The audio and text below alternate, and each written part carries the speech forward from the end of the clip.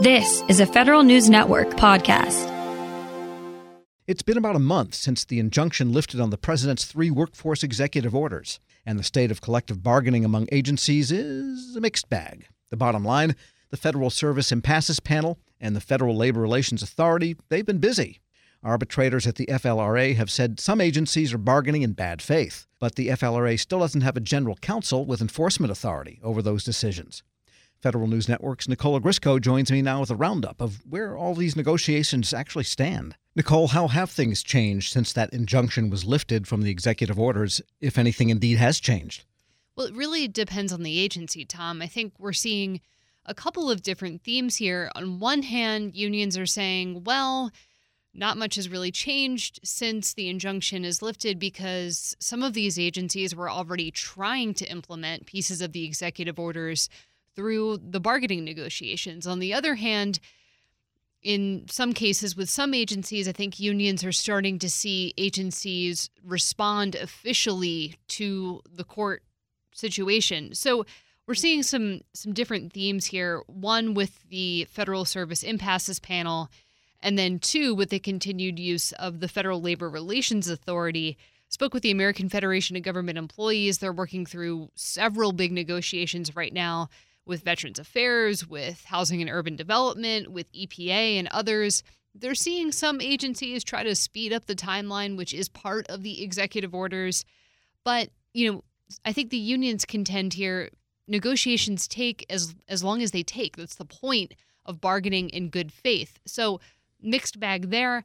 On the other hand, NTEU described a wide variety of situations at some of the agencies that they deal with, Social Security Administration, and they do represent people at SSA. After the injunction lifted, they did reach an agreement with the agency on official time and the length of its contract, but the only thing that's still pending is telework, and we know that that is a sticky situation for the agency and AFGE right now, so that's why we haven't seen NTEU with a major outcry on telework. Sure. Andrew Saul, the commissioner of Social Security, seems to be hell-bent on that's it with telework here. Right. And this VSIP decision, I think, is what might be holding them back in implementing this to others. At the EPA, the impasse panel is looking at ground rules there with NTEU. The Energy Department, on the other hand, they have reached ground rules agreement, and bargaining starts in January. At FCC, ground rules also before the impasse panel. NTEU filed an unfair labor practice charge alleging bad faith bargaining, and that one's going to arbitration. And, AFGE says it's seeing some instances where agencies are actually trying to implement pieces of the executive orders, even though contract negotiations haven't actually started. They said they're seeing this at the General Services Administration, the Navy, and the Defense Logistics Agency. We're speaking with Federal News Network's Nicole Ogrysko. And what are some of the bigger agency negotiations to watch here? I guess what can we look at as a bellwether for how this whole thing might end up going? Well, the big one on the list is NTEU and the Department of Health and Human Services. And it's interesting, when you talk to other unions besides NTEU, they look at this as the model and potentially as precedent for their own negotiations. NTEU says they're still bargaining with HHS, and a mediator is helping them out on some articles that were not covered by an impasse decision that the panel put out back in April. And they still believe, the union does anyway, that the panel's decision is invalidated because an arbitrator came in about a month or 2 ago and said, actually, HHS bargained in bad faith. And the big reason that they said that the department had bargained in bad faith was because the department tried to declare impasse before they had even gone through all of the proposals. And the arbitrator says, okay, you can't do that. You're prematurely declaring an impasse when you really shouldn't. So that one, I think, is still up in the air. NTEU says it hasn't heard from HHS about whether or not it'll abide by the arbitrator's ruling here. And so I think they're all sort of still looking at what HHS will do. And then there's the issue of the Federal Labor Relations Authority itself waiting for confirmation of the Trump administration's general counsel candidate. But they're just a toothless tiger in the meantime. They really are, and I think that's a good way of putting it. I think it's also important to note that the candidate for that FLRA general counsel position, She worked for HHS and helped deal with many of the negotiations between the department and NTEU, so unions aren't incredibly pleased about that decision either.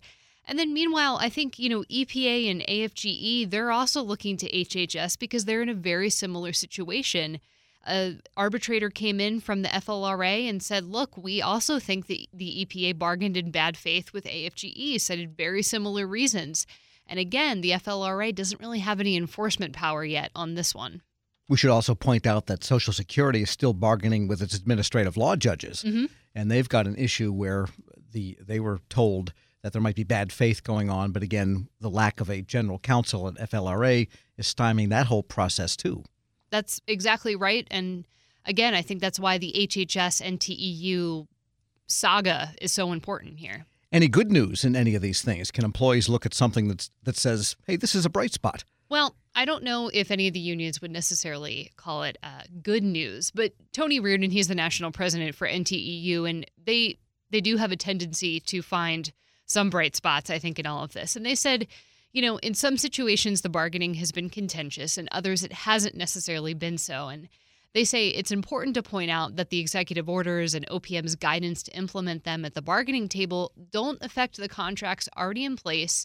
And to that end, NTEU has seen no movement to act outside of these contracts at the IRS, for example. That's a big bargaining unit, and at CFPB. And so they say that those agencies have been largely unaffected. I think other unions say they have seen some agencies who have tended to be a little hesitant to really take on these executive orders, but they don't really want to call them out because they're afraid that by calling them out, things might change. Yeah, the administration could say, hey, you got to get with the program here. I think that's exactly what they're afraid of. Federal News Network's Nicola Grisco, thanks so much. Thanks, Tom. This episode is brought to you by Zelle. Whenever you're sending money through an app or online, it's important to do it safely. Here are a few helpful tips.